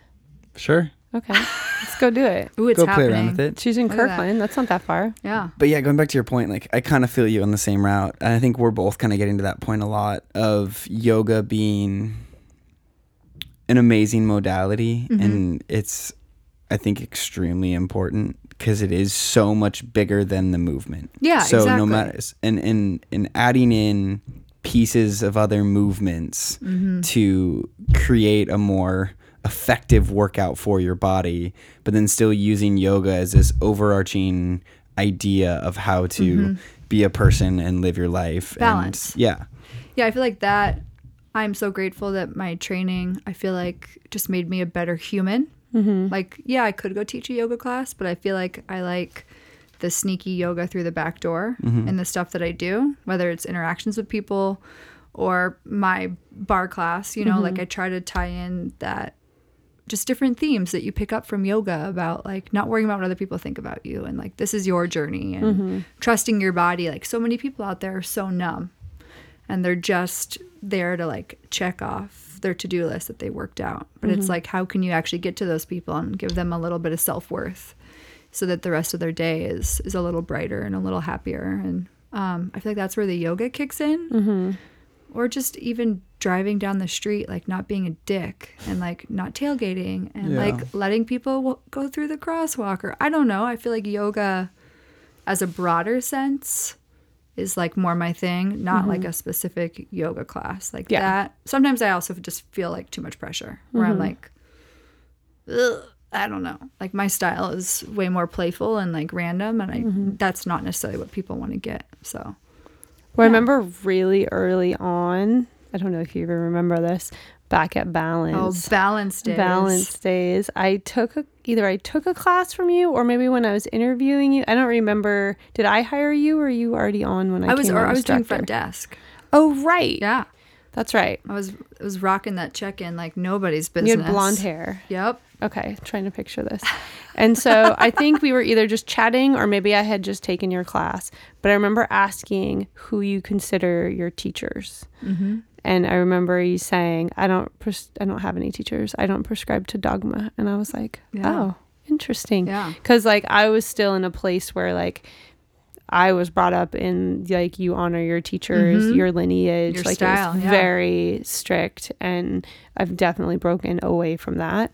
Not so much that I don't have teachers, but now my teachers are very broad, and there's a lot of them, and they're you're not, from like, different schools glued of to thought, them. and they're not all yoga teachers. They're just I take teaching influence from a lot of different people in my life. So yeah, I recall that. Yeah. And so I think that makes sense for where you've ended up. It's like if you aren't like really stuck to like one particular lineage of yoga and like really passionate about it, it does make sense that eventually it evolves to being less about the physical practice and the perfect alignments and more about like, I took these tools from it to better my life, and the philosophies, like you're a yogi, but you don't necessarily teach or practice that much yoga. Yeah, exactly. Yeah, Or I I feel like as I evolve, like as an adult, like it just shows up in different forms. Like my relationships with people, my relationship with myself. Like 5 years ago, I didn't have a daily journaling and meditation and like tarot card practice, and now I do. And I'm like, what? Like this is not. I didn't know you were into tarot. Oh yeah. It's the amount of things that her and Bailey have in common is mind-boggling. Yeah, we need to hang out. So you and my daughter have the same birthday, so then obviously the same astrological sign, but also the same middle name. Yeah, and you're both awesome. Yes, but she also is obsessed with tarot. I love it. She has some really cool decks. I should have her bring over the one I got her for Christmas. It's so cool. But it's a tool, right? Like it gives you a way to like it gives you a lens. That's how I always think of it. Like it gives you a lens to look at things from a fresh perspective, because it's so easy to get caught in your little tunnel. And I feel like even every deck is completely different. Like I have the angel card deck that is very different than this really creepy deck that I have right now that is like cards. Oh yeah, like just an interesting view, and I find that it helps me look at how I approach things differently, or making routine feel different, because with a set schedule, like some of that is like, oh, okay, and then I'm gonna go do this, and then I'm gonna do this, and I have to go do this. But with this new perspective, it's like, ooh, how can I play around with this in a different way? The first time I had somebody read my tarot cards, it told me to go to take a yoga teacher training. Really? Yep. The long story, but anyway, yeah, that's what the person was like, you need to go through a training, and I was like, oh yeah, sure. And they're like, yeah, do you do yoga or something? And I was like, yeah, but I don't want to be a teacher. And they're like, no, you're gonna go through a yoga teacher training. And I was like, sure. And then like 3 weeks later, really that fast? Oh yeah. Very quickly. Yeah. So like, and we're both kind of skeptics, the Aquarius minds. We're just kind of like, meh, but it's changed a lot. I'm not nearly as skeptical as I used to be. See, I don't think of you two as skeptical at all. Like I think of you as these like new. That's a new thing. Like mystical, higher power, like. Well, so yeah, I mean, there's a difference between, I guess, to go back to your astrological sign, like as Aquariuses, we're not naturally that way, but we're open and evolved enough and have experienced enough in this world thus far to feel that there's some truth within it. Yeah. And also, just like you said, the difference between saying, no, that's real, and instead, that's a lens that I can add, which can change my environment and change my perspective. Yeah. And so I think that's super important for us. And once you've kind of categorized that, then it kind of helps us put it into its place. But I wanted to bring that up a little bit further in talking about yoga. We were talking about being very set in your like, all right, well, I'm this style of yoga, or I don't do that. I do CrossFit, or I do Pilates, or like, you know, you find your modality and you're kind of stuck to it. And I think those, now that a lot of those are really established, people are bored of them. Yep. And so people want new things. And so then they're blending the two of them together. Yep. And then now you're like, all right, well, I blended those together, but then I learned this little piece from this toolbox of taking a kettlebell workout. And so now I'm going to add that into this. And so now it's kind of like our societies, our world, where we got very structured. All right, I am this country and I have this border and you can't cross it. And then I am this country. And then now we have the internet and it's this global economy where we're all doing stuff. And we still have our borders, but there's in between. You can be a dual citizen and you can travel and you can get a visa. And the same thing is super that way with music. Like, all right, we have pop music, and then you've got country music, and then you've got electronic dance music. And then inside of electronic dance music, now we have house, but then there's 30 subgenres of house. Yeah. And there's tech house, and there's techno, and there's each one of these has their own subgenre. But then they've gotten so genreized that now it's all blending back together. So people are taking pieces of it, and it's like, well, what is the category of this song? I don't fucking know. It's like 7 different genres blended into one because there is no kind of rules to it. And I think that's where we're getting with the yoga thing of like, I think as a society, to trying to tie this all back into like Daybreakers, you were like, well, we mostly just do yoga because people understand yoga, and Seattle has a big yoga scene. And so therefore people know what they're going to get when you say yoga. And I think that's definitely true, but I think that's going to start evolving in the near future where people are going to be more open to different ideas of what movement is and instead use the overarching idea of yoga. But yeah, kind of not being so tied to something that, I don't know, the dogma pops back in. Yeah. Well, I feel like fitness in general, I mean, like anything else, right? It evolves. We get stuck in one way. Constantly changing, yeah. It's like, okay, so now what's next with fitness? Because yoga now is, I think people consider it part of fitness. It's not just off in its own corner, hanging out, meditating. Like it's part of the group. It's part of the team. So yeah, how do they tie in? And now, like, everyone knows what a bar class is mostly, or they've heard of it. Everyone knows HIIT. Cycling is really big again. So it's like, now what? Yeah. It is that fusion, like true fusion of like everything coming together and helping each other out. And yeah, I feel like music is going back to the same thing too. Yeah, I mean, you go take a cycle class and they have an arms workout where you pick up a bar and you start like, lifting it up. Yeah. And like we had Summer Huntington on our last week's episode. And she like uses steel maces. Yeah, now. Those things. I was stalking her. I was like, what is this? I'm so excited to go try it. If you ever want to take a little day trip up to Bellingham, we want to go check it out. And which is hilarious because, again, when we get back to like the lineages and the dogma, like 5 years ago, there's no way I would have been like, that's not yoga. Really? Oh yeah, I wouldn't even have considered it because I was just kind of snobby and like traditional. Like, I wanted it to be very traditional, but which is hilarious because at the same time I was also a personal trainer, and so like I see value in lifting weights and doing things that are, I would consider, dynamic functional training, but to me I wanted them to be very separate. I didn't want to combine them.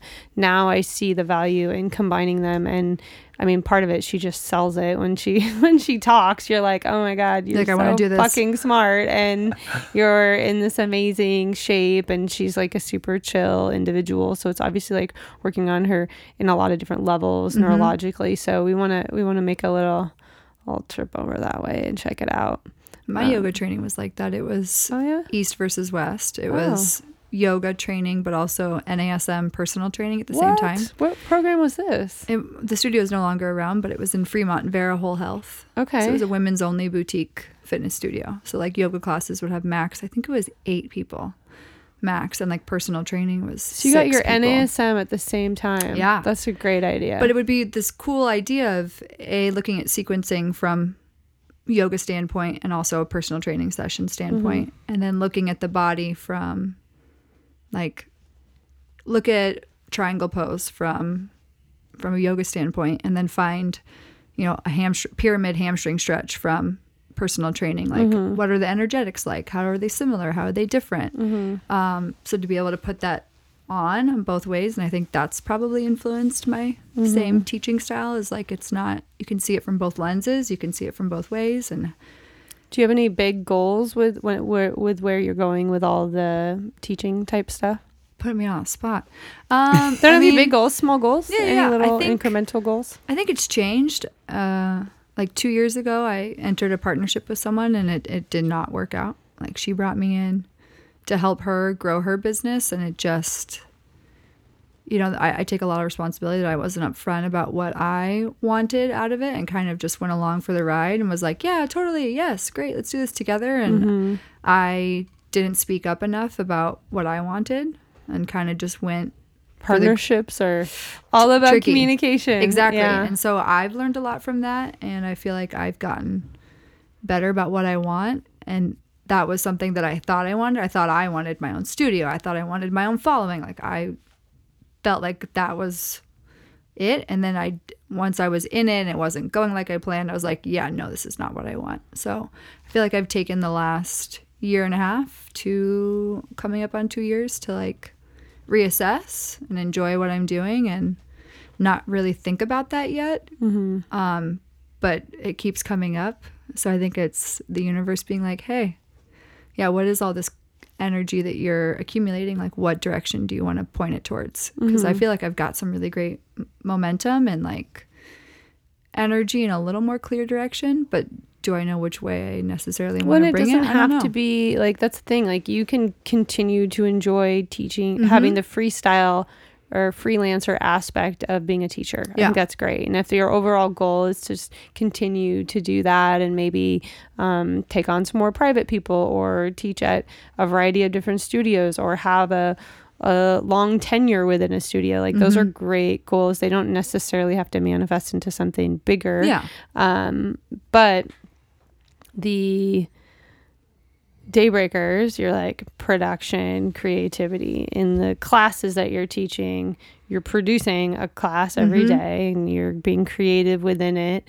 You have this expressive side of you that I see, like, oh, like, I need a cape, I need some yoga pants, I'm going to sew them. I'm going to go pick out material and get a sewing machine. I'm going to make them because they're going to fit me better. So, like, you have that side. Every time I see you have different color hair or random slight costume, even if it's not Halloween outfit going on. So you obviously have like all these different creative facets. What I'm curious about is if like all of this has some ultimate big goal that's maybe not even created yet. Maybe it's not even like a career or a name behind it, but like, do you think all of this is feeding into each other in different ways to end up oh, for sure.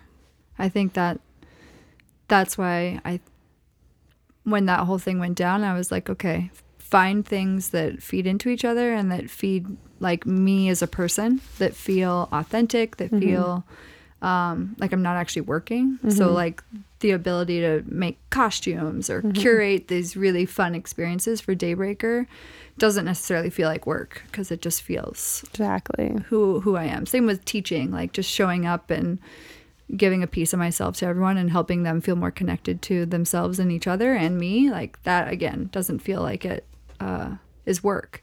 So to be able, it'd be really in an ideal situation. Yeah, combining all those things and culminating some type of greater experience or some type of event or production. I think that would definitely be in my future. And I'm like excited to go home and do some homework and like vision board and journal about it. And yeah, speaking of vision board, you actually set us up with our vision board idea when we came over. When we came to your house, you and David had like a couple's vision board in the kitchen, and we loved it. We were like, that's such a great idea. So we came home and did it. Oh, cool. Yeah. It's in our living room. Oh, that makes me really happy. The vision board thing has been really interesting because they're like she was asking you, like, you know, what's a big goal? And like, oh, well, I guess it doesn't have to be a big goal. And we've done a combination of the two, of having big goals and small goals on there. And it's always an interesting play out when some of them happen and some of them don't. Yeah. And some of them you have a stronger connection to, and you're like, I really want that to happen. Yeah. Or it keeps showing up. Yeah. It's I don't know. It's been tough at times seeing certain things. You're like, damn, I wish Like that we happened, will but it put didn't. some specific things up there, and then Like run a retreat in 2018, and we like And you're got like, the house all "Fuck." set up, had everything figured out, and then just like too many things came together and just kind of fell apart, and we were like, all right, that's not going to happen. Well, but instead you went to school in Oregon for mushroom cultivation, which was really cool. So that's the thing. Like I try not to get tied to goals, and I like to look at goals as overarching themes rather Yeah. than specific milestones that need to be hit. Okay. Yeah. Because doing little specific things as a couple, like, you know, we want to go on a hot air balloon one day. Like, yeah, that's a great like couple goal to have. But when it comes to us as career, because obviously this is a very multifaceted relationship. Yeah. When it comes to the couple of us that is in the career together, I think we've had to learn the hard way to not become attached to specific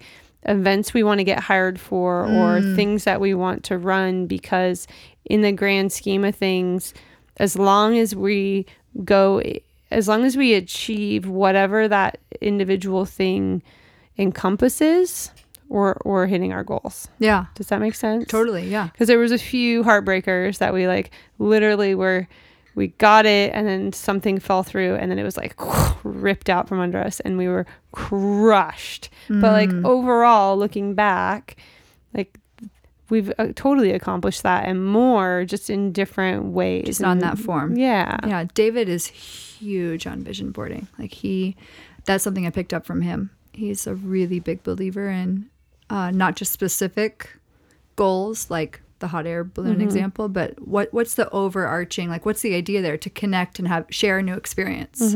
So like the vision board we have in our kitchen of like our main pillars of like community, work, personal lives, and then something bigger than ourselves. And then upstairs, we took over a whole wall outside our bedroom and turned it into a vision wall. What? We have to come Yeah, back over. You need to We come haven't back seen over. this. Yeah, your house is super cool. Oh, that house is so weird. I love it. With all the different categories, so we do have like some specific stuff. Like I keep putting Burning Man up there for both of us, and yeah, it just doesn't happen. But other experiences happen. So it's that same idea, but also like the more general of like, I wanted to start a bigger savings account, or you know, things that tie into who I want to be as a person. And it's been interesting though, to see stuff happen, like manifest it, and then that same thing where like I'm like, I keep putting Burning Man up there and we're gonna fucking make it happen one of these years. Like it's just interesting. Yeah, but like you said, it's really about the overall thought. Like what does Burning Man embody? And as long as you guys are hitting those Burning Man principles in the things that you are doing, you're doing Burning Man. Like I don't know, like I want to go back obviously, and this year it just wasn't in the cards with the wedding and stuff, and I definitely went through a little bit of a mourning phase where I was like, no, I really, and you see everyone's pictures and they come back and they're blissed out and you're like, damn it. But we don't need to force things, and things are going to organically ebb and flow and change. And I think as creatives and then as couples, it's really important to not hold like really stringent expectations on each other or what this relationship is supposed to look like. And I know that we kind of went into the David situation with like, all right, who's this bro? Why is he with this girl? Like I definitely was like, I kind of came into the David situation assuming I wasn't going to like him. Really? Totally. Just because I just am that stupid of a person sometimes. No, it just happens. Like there's just like, you have your defaults, and that's one of my defaults is I will judge a book by its cover. Yeah. Especially if it comes in a bit of a bro-y buff form. Like I just do, because I've had many of experiences with that type of person that have been very predictable. Same here. Yeah. And so experiencing Dirty Bird Camp Out with you guys and with him was so awesome. He is amazing and we love him and we think he's hilarious. And I love seeing him like slowly peel back the little layers of the onion of him at a place that's like so ridiculous and unorganized and crazy. And so I'm curious, like as a relationship, did you kind of seek out this like kind of diamond in the rough, and like your awesomeness has slowly kind of helped shine him up to the sparkly person that will eventually wear a tutu, or was he already kind of like that and you just kind of saw past his rough exterior? Yeah, he's always like that. In fact, when people, I think, get to know him more, they see that he is in some ways way more spiritual than me, and he is so grounded. And I think we both can relate to, we both get judged really fast on like who people think we are. Like, I get pegged as the weirdo, totally fine, I love it. And he gets pegged as the bro, like the buff, really pretty Ken doll. And like, we met, his sister set us up. Like, I actually wasn't seeking anyone at the time when I met him. I was like, this is going to be the year of me. And I'm not going to let any guy dictate my life. And just was kind of over feeling dependent on someone else. And then, of course, the universe was like, just kidding. Here you go. Meet this amazing man. And almost like instantaneously on our first date, I was like, yep, awesome. I have nothing to worry about. This guy is absolutely amazing and fantastic, and he's gotten a lot more vulnerable, and he's gotten more okay with good words. He's become okay with like embracing that vulnerable, weird artistic side, because he grew up very like structured. He's in finance. He's from Bellevue. Like, there's just he's a Bellevue kid. Literally from Bellevue. Bellevue, from Medina. Wow. So with that, there's a certain way of life, and there's certain people you hang out with, and there's things that he's just as accustomed to that is not my lifestyle. And I think we complement each other really well.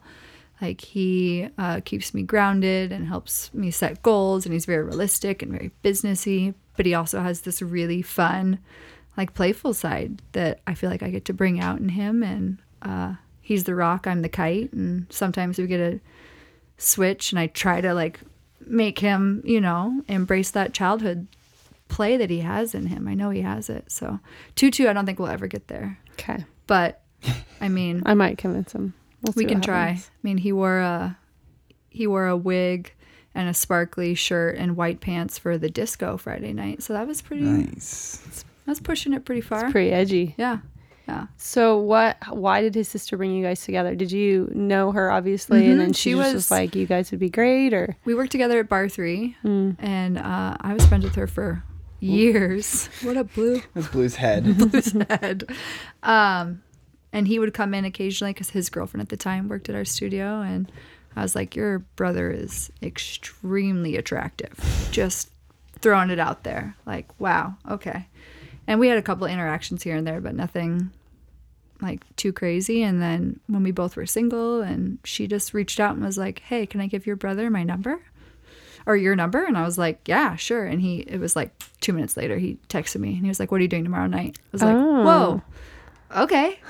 And man that knows what he wants. I mean, the assertiveness is pretty hot. Exactly. Yeah. He's very like, he knows what he wants. He goes and gets it. And he, like maybe a month or two into us dating, he's like, I visioned you. Like, I created a vision board, like a list of what I was looking for in a partner. Like, I was done dating. I was over it. Like, I wanted someone to experience life with. And I totally like created you of like this fun, like loving, caring, crazy, but spiritual, like fun person. And here you are. I was like, damn, like, that's pretty cool. That's very cool. Yeah. Do you foresee you guys being partners in a business sense ever? No. I don't. No, we're very different. I mean, he's in business with his dad. They're in finance together, and that is totally his thing. Like, he's amazing at it, and we have very different goals in terms of like business.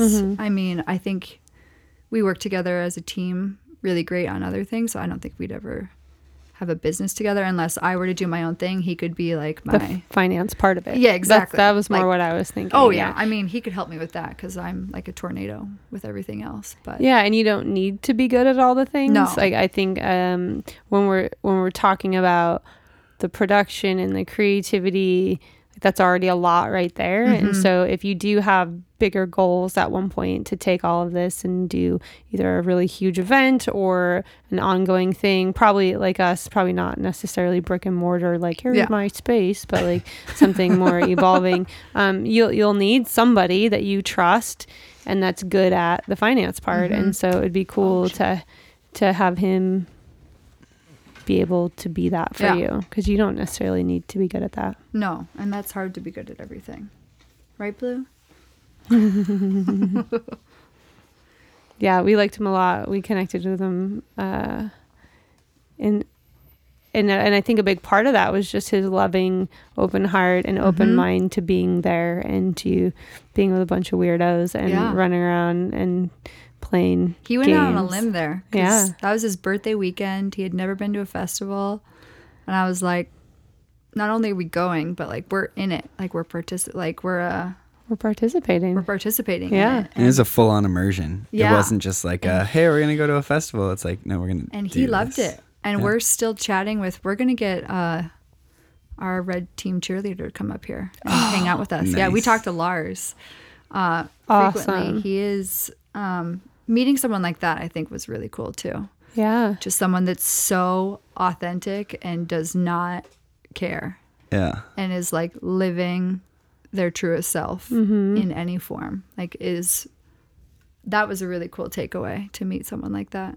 Yeah, it's like someone who's so similar to David, but like the inverse. Yeah. It's like the exact same drive and energy and emotion and spiritual connection. In a different way. Just a totally different way. Yeah, he's cracking me up with the stuff that we're going to get him up here. I'm going to try to get him at a Daybreaker for sure and perform and be weird, but also just to hang and we want to teach that one. Get to know more. Yeah. It'd be really fun. And we can all we can do like a Dirty Bird recap or something. Get Mark to play. And so actually, who's playing ours? Crispin and Mark. Yeah. But who's doing the yoga part? Are we doing the yoga part? No, or is he, I mean, we can get someone to play. Like we can talk about So I can either play, or I'm sure Mark would be fine playing too. Yeah, I'm sure. I wasn't sure because I don't think we've experienced two DJs on the lineup before for Daybreakers, so I wasn't sure. It's 2 hours of dancing, and they each have 1 hour, right? Well, so Mark was supposed to play for our birthday, but then we had to move it because of the weather, so they backed out. They were going to do like back to back, like every couple songs, because I wanted. Cool. Both of them are our residents, and they're different enough that I think it'd be a good growing experience for both of them to kind of play. Yeah, Crispin's more like big room. Yeah. And Mark's much more like disco, soulful, funky. But it'd be really good for them both because they both really admire each other. Yeah. And they both, when we see them play together, like the next party, when they play again, like they grow. Yeah. So we're like, let's push the envelope like a little bit more and make them because I was thinking for some reason that one of them was playing the yoga class and then one of them was playing the party.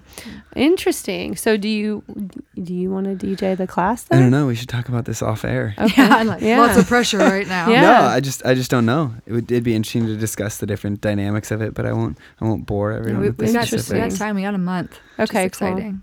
Yeah, and maybe we'll chat with them a little bit too. Because it could also be fun to talk with Mark a little bit about it and like see if Mark and I could like almost split it.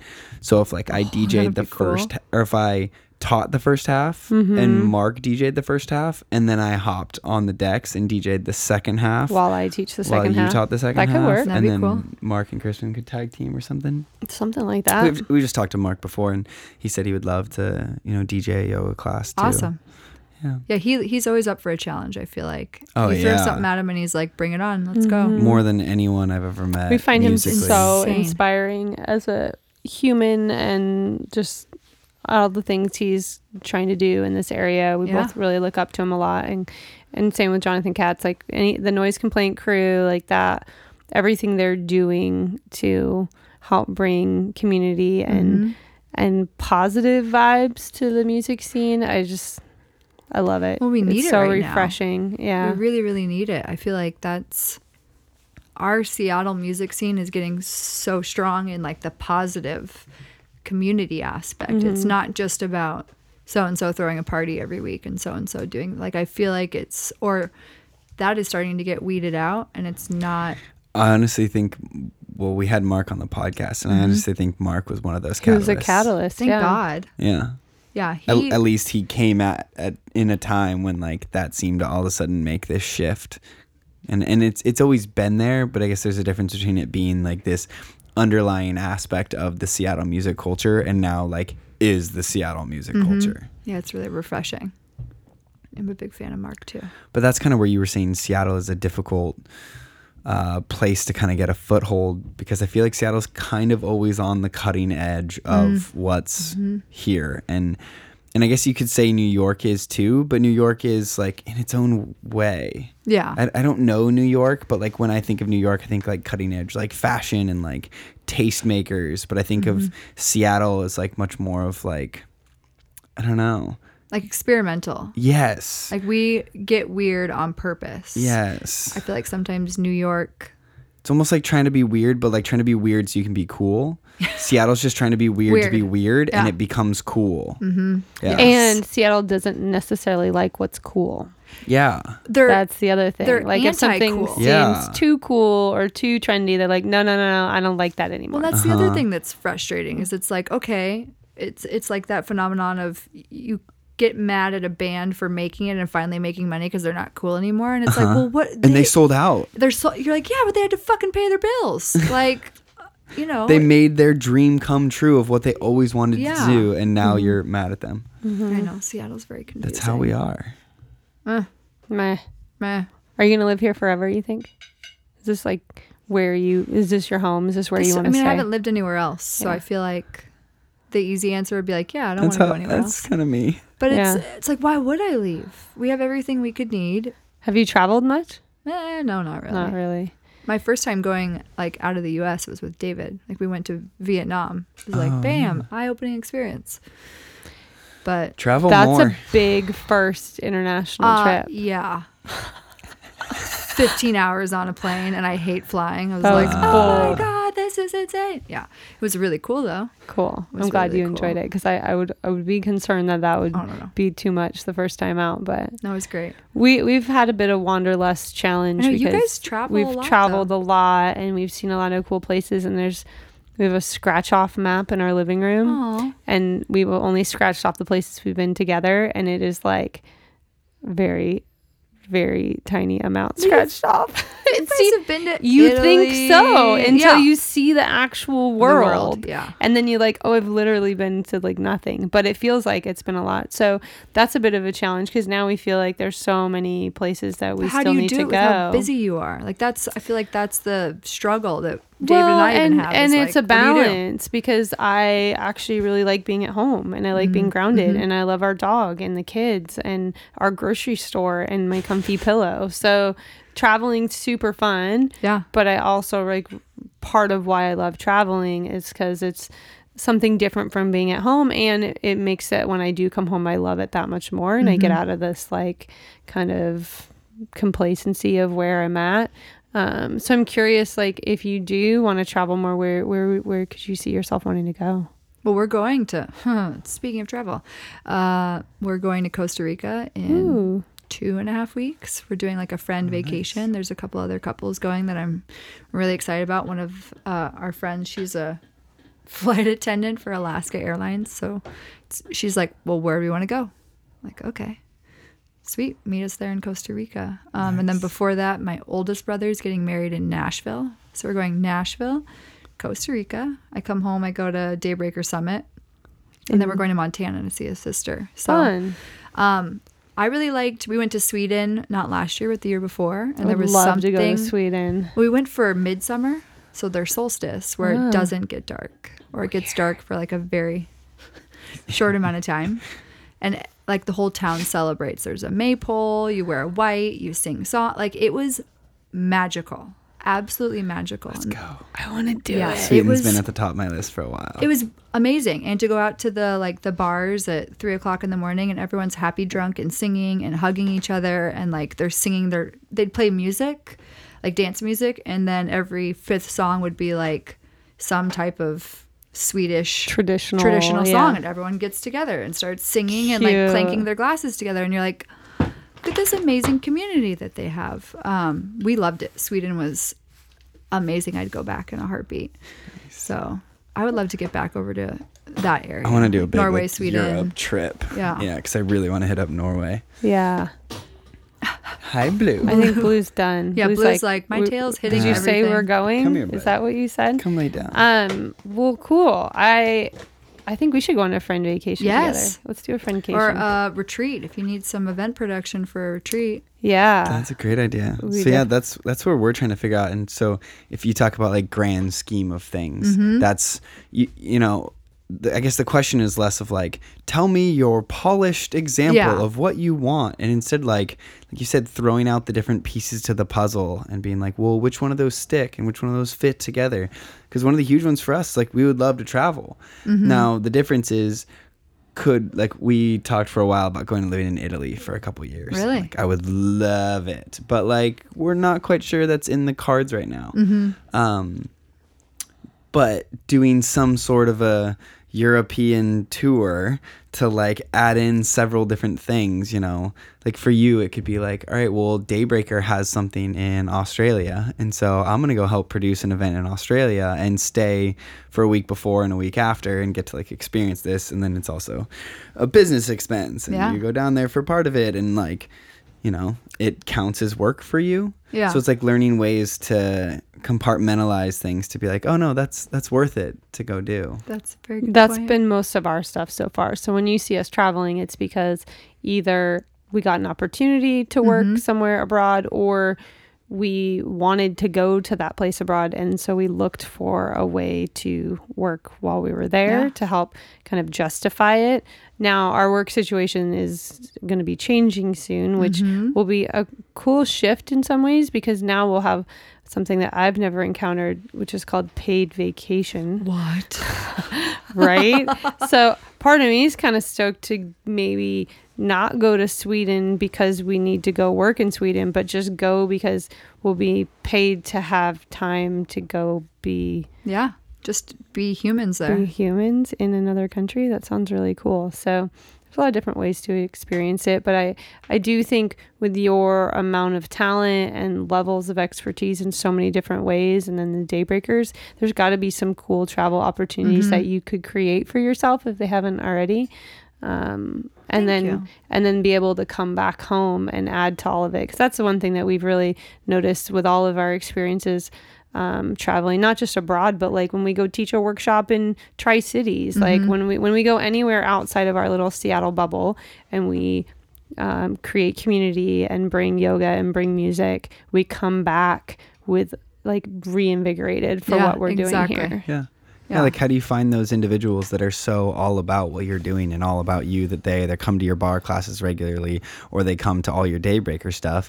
And how do you say, all right, well, I went and did this leadership summit for Daybreaker. I want to throw my own little leadership summit that has nothing to do with Daybreaker, but is instead, hey, all these individuals that I know who love to be a part of this community, how can we formulate deeper bonds between all of us by all going on a retreat together? Yeah. So now you get to pick a place you want to go to. I think you just okay. Don't talk anymore.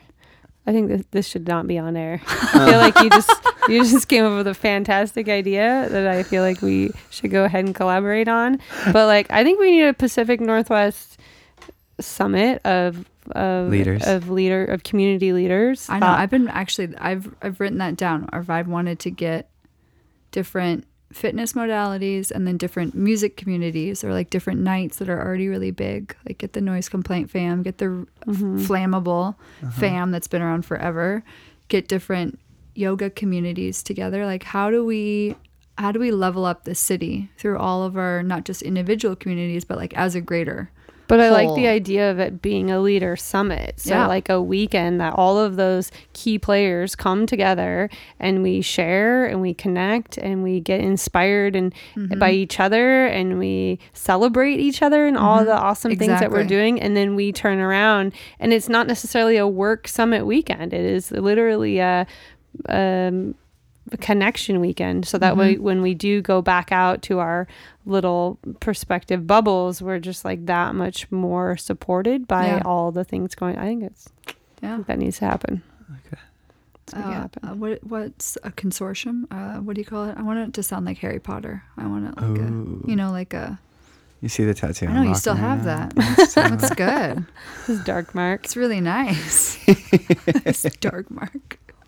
All right. Let's do it. Yeah.